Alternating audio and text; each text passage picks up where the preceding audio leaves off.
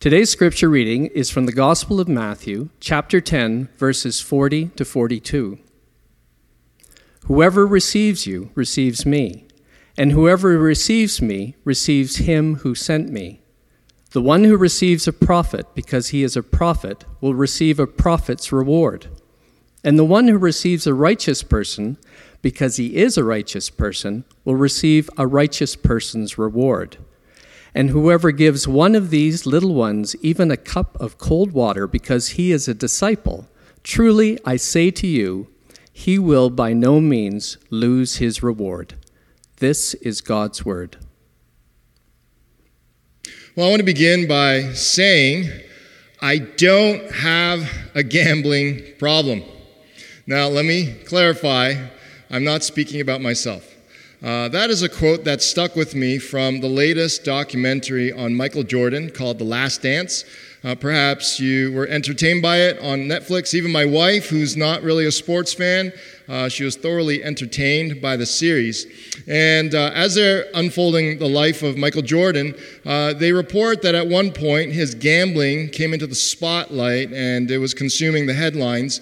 And in his response to all the questions, he said, I don't have a gambling problem.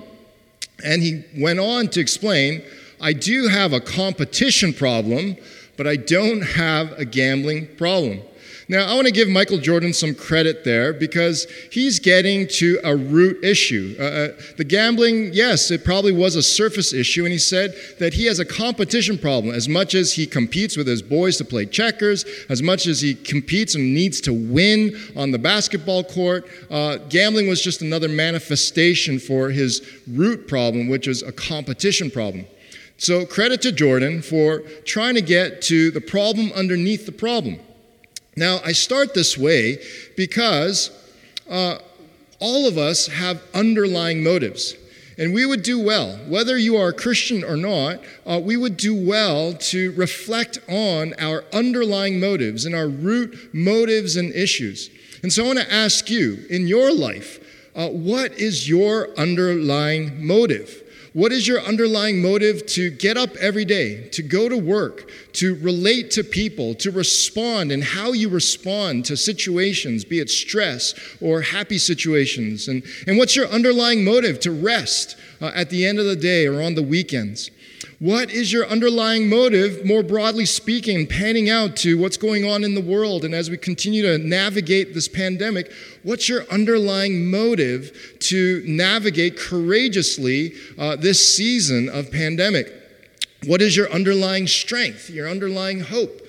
We need to think through these things. And all the more, if you have placed your faith in Christ, if you have signed up to follow Jesus and you've placed your faith in Him, part of the journey of a Christ follower is experiencing the Holy Spirit, the third person of the Trinity God, the Holy Spirit continuing to apply God's grace and apply the gospel to ever-deepening layers of our hearts and ever-deepening underlying motives of our hearts. So we want to pray with the psalmist David, this beautiful prayer in Psalm 139, "Search me, O God, and know my heart. Try me and know my thoughts, and see if there be any grievous way in me, and lead me in the way everlasting." Michael Jordan, that is, would have done well to go deeper and ask, why do I need to compete and win so badly? How is my identity just wrapped up with winning and tied to that? And oh, how sweet it is when Jesus' grace frees us from the deepest strife as we rest in His perfect love and perfect work for you and me. And so as we start turning to look at today's passage, Jesus, He is wrapping up His motivational talk, so to speak. He's wrapping up His instructions and His vision for His disciples, who are now called apostles, sent ones. He's given them instructions and what to expect. And today's passage is His conclusion of just trying to give them instructions and a vision and motivation for going out on this mission. And so I hope by the end of the sermon that you will be stirred along with me to want to pray to God something similar to this. Our Father in heaven, just give me Jesus and help me give Jesus. Our Father in heaven, help me, just give me Jesus, that he would become my most underlying motive and reason, and help me to give Jesus, that would be the best gift that I could give to others. What I want to do then for the rest of our time in this passage is just to ask the big picture question, how does Jesus ask us to make him our motivation? We're going to see that Jesus is giving an ultimate reason for mission. He's giving his disciples then, his 12 apostles, sent ones, but we're going to see that it's applicable to you and me today. If we've placed our faith in Christ and if you are still investigating, this is the invitation to accept Jesus' invitation to place faith in him and to have a wonderful new overarching mission for your life. And he's giving us a reason to be on that mission. And so we want to ask the question, how does Jesus ask us to make him our motivation? So first, each and every morning, answer Jesus' call to represent him.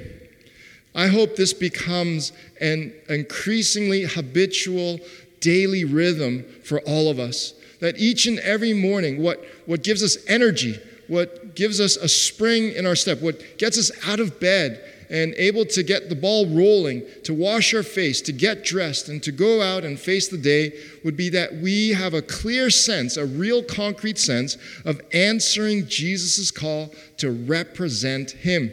Where do we see this? Well, let's turn to the passage then. Verse 40, this is Jesus speaking, and he says, "Whoever receives you receives me, and whoever receives me receives him who sent me." Jesus is clearly saying that his disciples that he is commissioning right now, that in Jesus' eyes, they are to be received as Jesus himself. As his 12 disciples, now apostles, sent ones, are going out to share the gospel and to share this news that there is eternal life, that Christ's kingdom is near.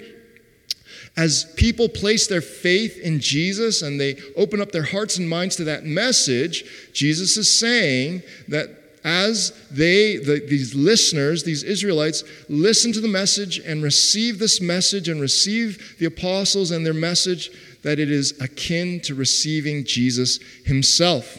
And Jesus goes on further to say that because they're accepting the disciples and their message and therefore accepting Jesus, they're accepting the one who has sent Jesus, meaning our Father in heaven, God the Father in heaven.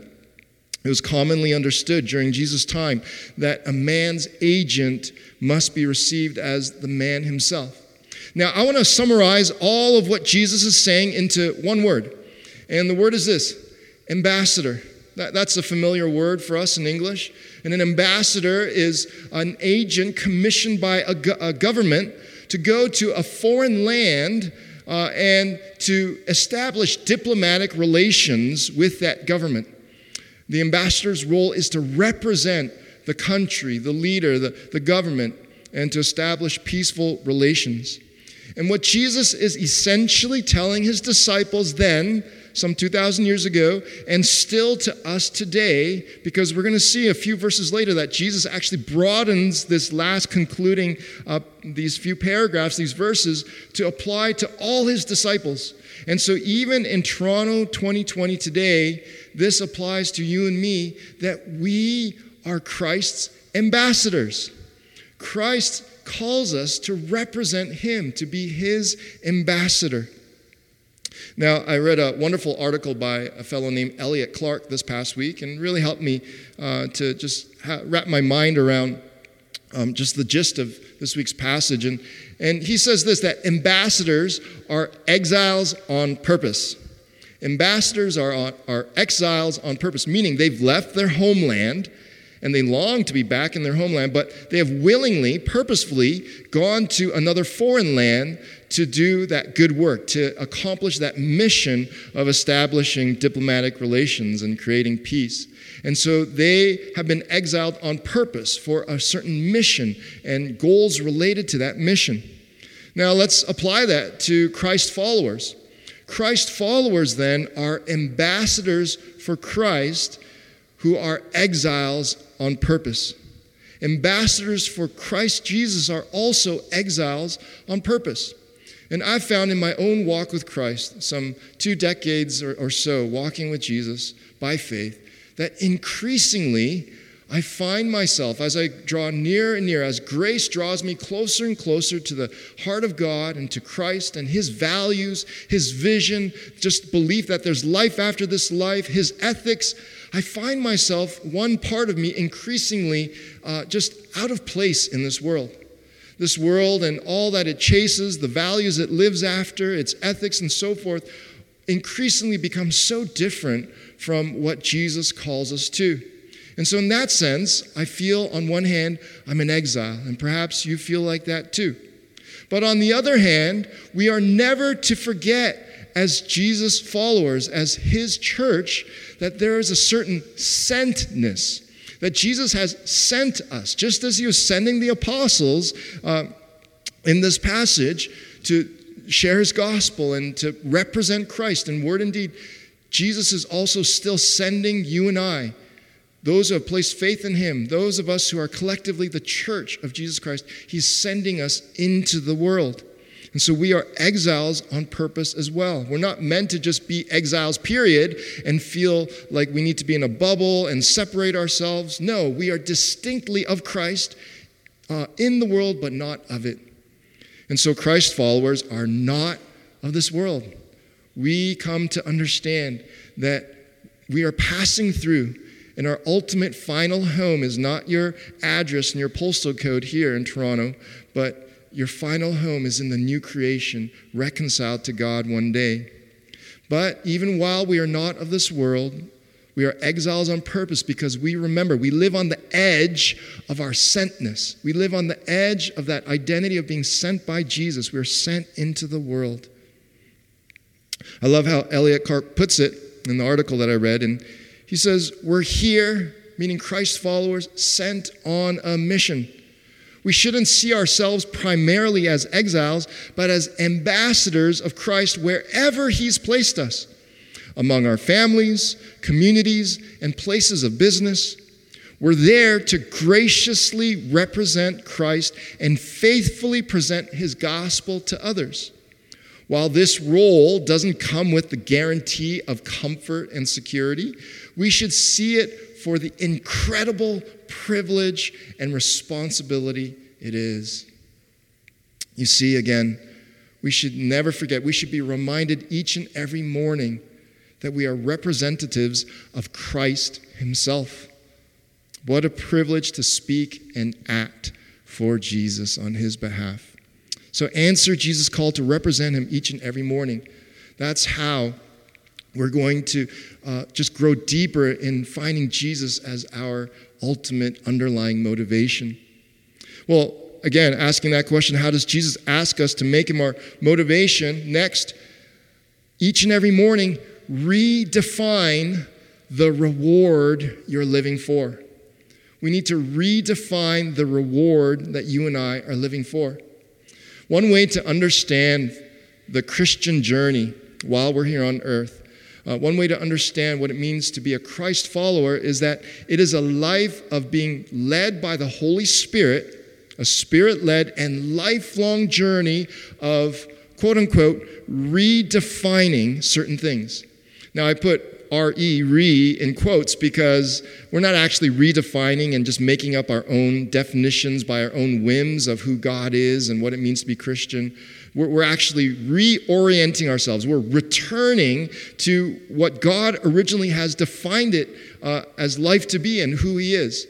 And so we need to redefine God, our identity, our mission, our reward, the ultimate reward that we're living for in this life, according to Jesus and Scripture. That's our authority. That's our what defines these things. So I just want to make that clear. I'm not saying to just make up our own ideas of God that are convenient and fit our life. No, we redefine according to Jesus. If you look at Jesus, then you know who God is. And we know even from Jesus' life that He affirms Scripture. And he's left us Scripture, revealed Scripture, divinely inspired and revealed Scripture to know who God is, to know our identity, to rediscover that in Christ, and to have a clear sense, an acute sense of our mission in this life, our ultimate mission, and our ultimate reward. So let's get a little bit self-reflective. Who or what is your God? Where do you find your identity? What is your mission? What reward are you ultimately living for?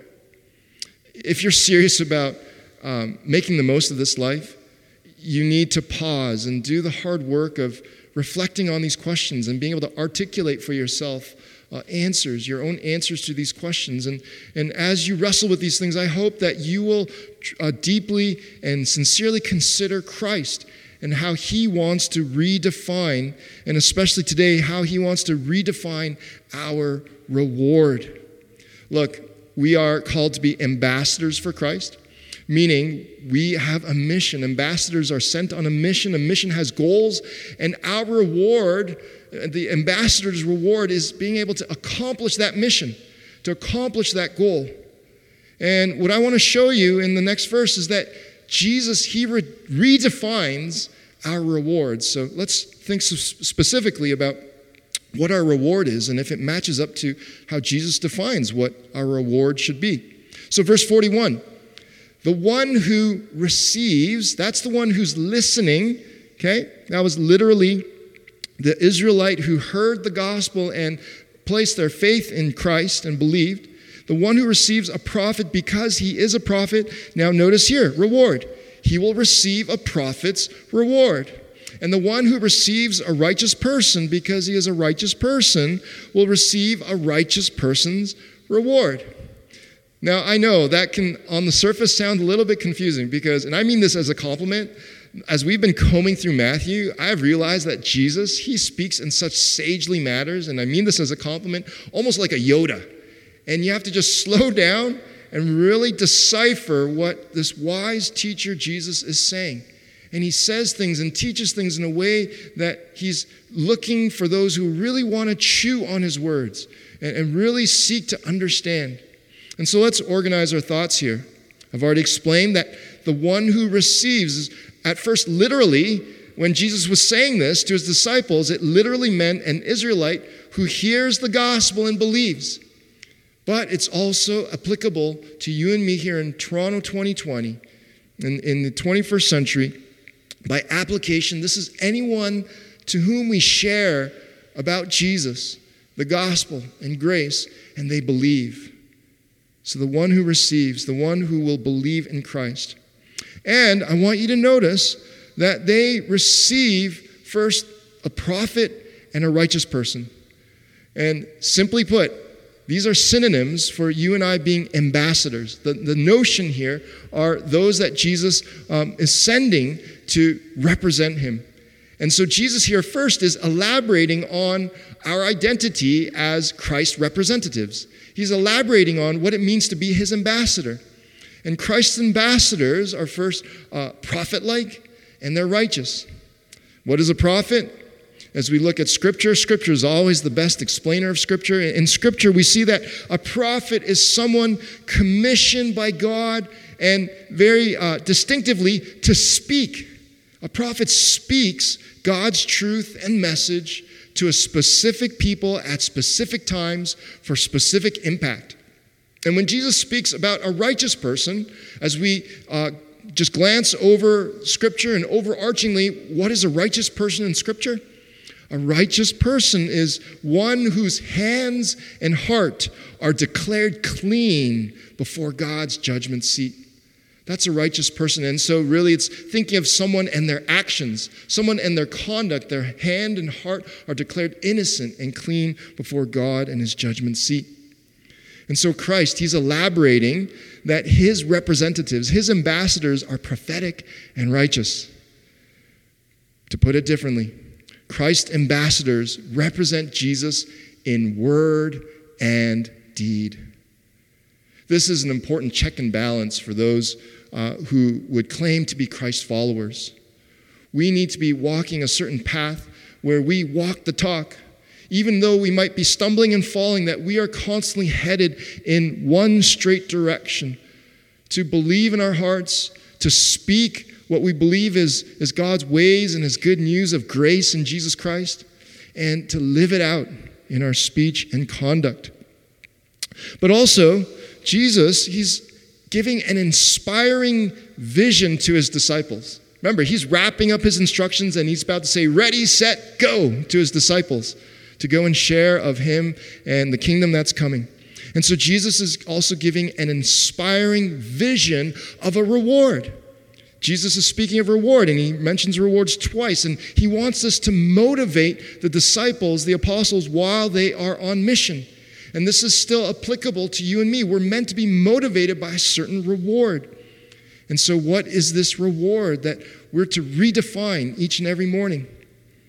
And so Jesus, he says here, again looking at verse 41, the reward is a prophet's reward, and the reward is a righteous person's reward. What does Jesus mean by that? Well, if you think of a prophet, and the main gist of their function is to speak a certain truth. The way you can tell a true prophet is when what they say comes true. That's a prophet's reward. That what they speak comes true and it's validated. What's a righteous person's reward? It's when their actions are vindicated and validated.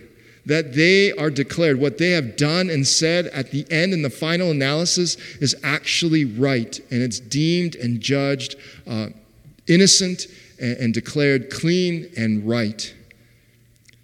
Now, when we think of these rewards of a prophet being their words and their speech being validated and coming true, and a righteous person being vindicated for their actions, the final extrapolation of all that for this specific prophet who's speaking of Jesus is that Jesus actually ends up being the person that he says he is. Ultimately, this will happen in eternity. This will happen when Jesus returns, and all of humanity through all history will finally see that Jesus is who he says he is. And we will see Jesus as King, as Savior, as the one who came to fulfill all the law and the prophets. And we will see Jesus as the righteous one. The Christ follower believes that Jesus himself is the most beautiful and glorious reward. We will see Jesus that there is only one righteous, only one who is ultimately perfect in this life. And for all of us, we will also have that righteous person's reward when we find ourselves on that final day in union with Christ. And this amazing thing called grace, where Jesus' singular righteousness is also placed on us. And despite our imperfections, our shortcomings, that God graciously delights to see us through his son Jesus. And we will have that righteous person's reward. But I want you to not miss that all of this culminates in the person Jesus.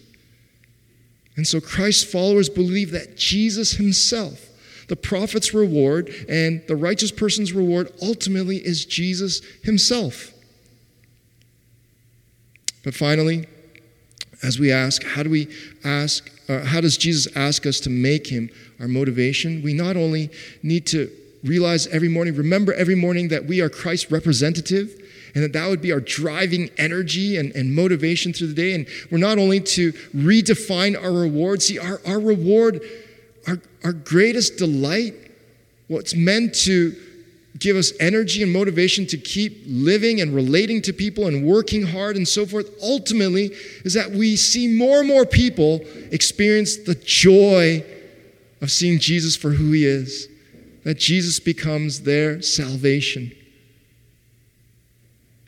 But there's a third way then this is going to happen.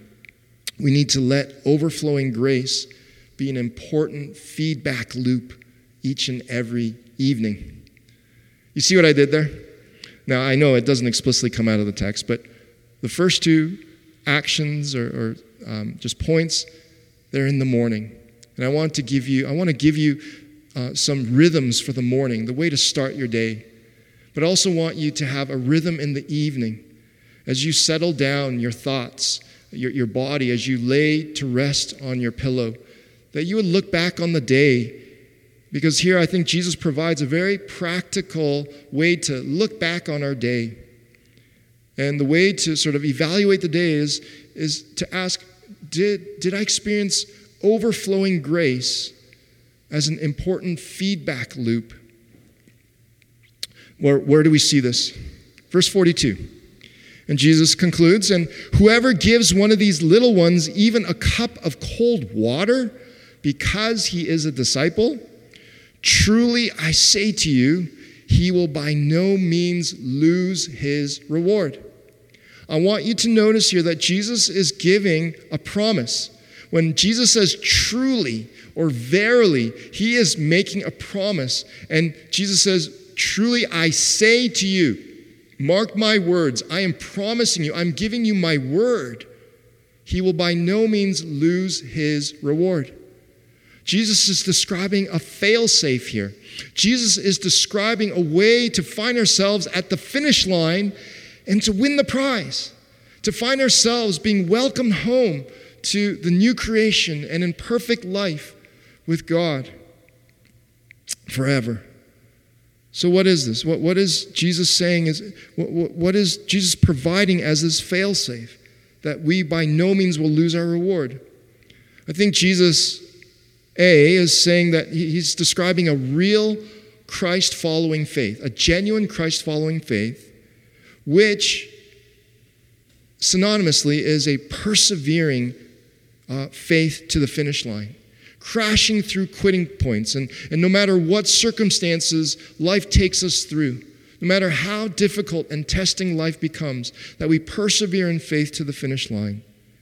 And through it all, what that means is meditating on Jesus' grace and just producing good works in our lives that are motivated by gratitude for Jesus' grace. Where do I see this in verse 42? Well, when Jesus says, he's describing this person, whoever gives one of these little ones, that whoever is the one who has placed faith in Jesus. They've heard the gospel, and they're placing faith in Jesus. And Jesus describes this person as a disciple.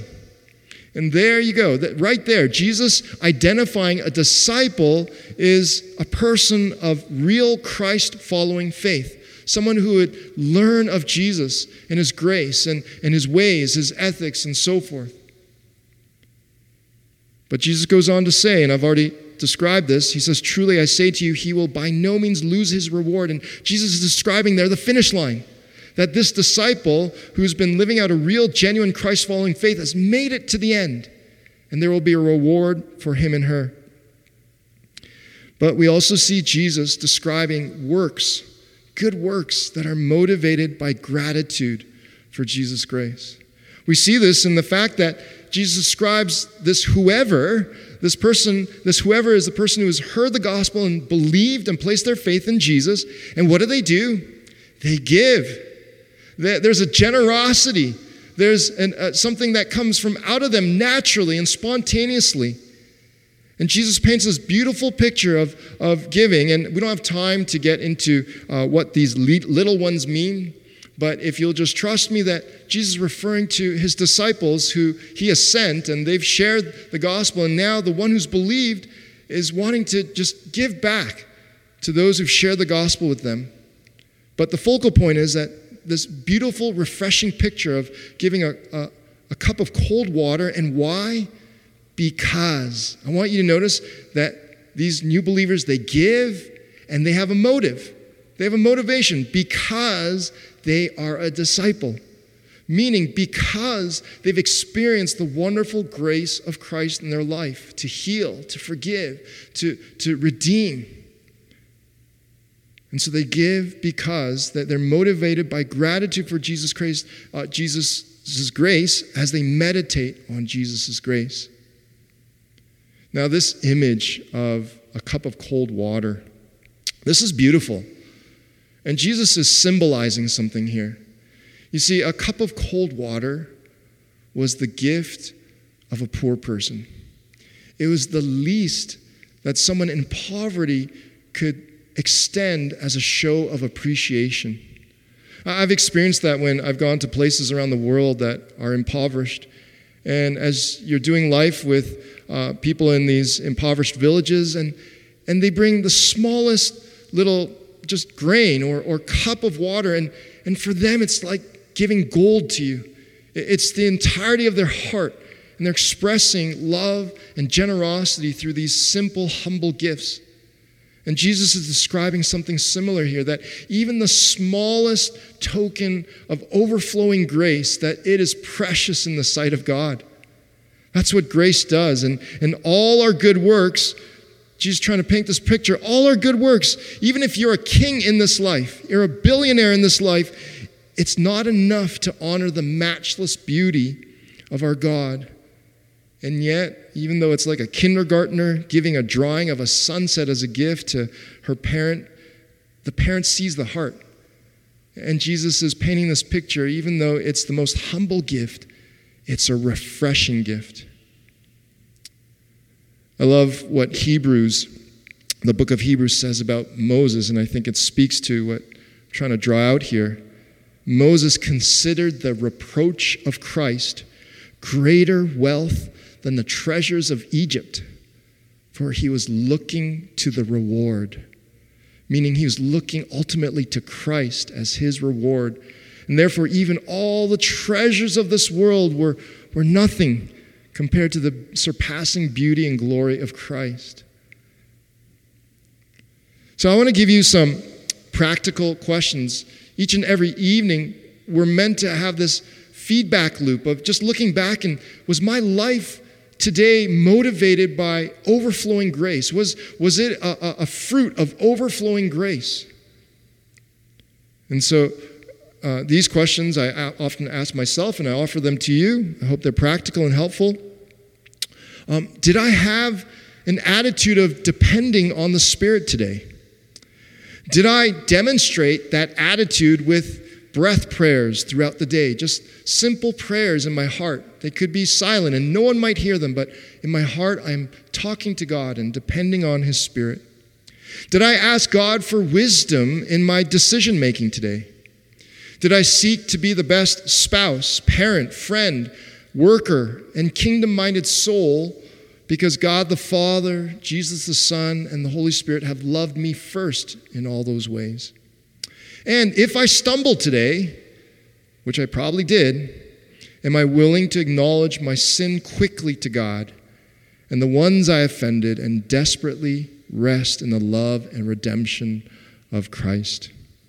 See, God, He longs to shape us and challenge us and change us. And so as we have this overflowing grace feedback loop to see whether we are continuing to give because of grace operating in our lives, it's a good way. And what Jesus is saying, I want you to catch this. Jesus is promising if we stay in that overflowing grace feedback loop, Jesus is saying, I want you to be assured of your salvation.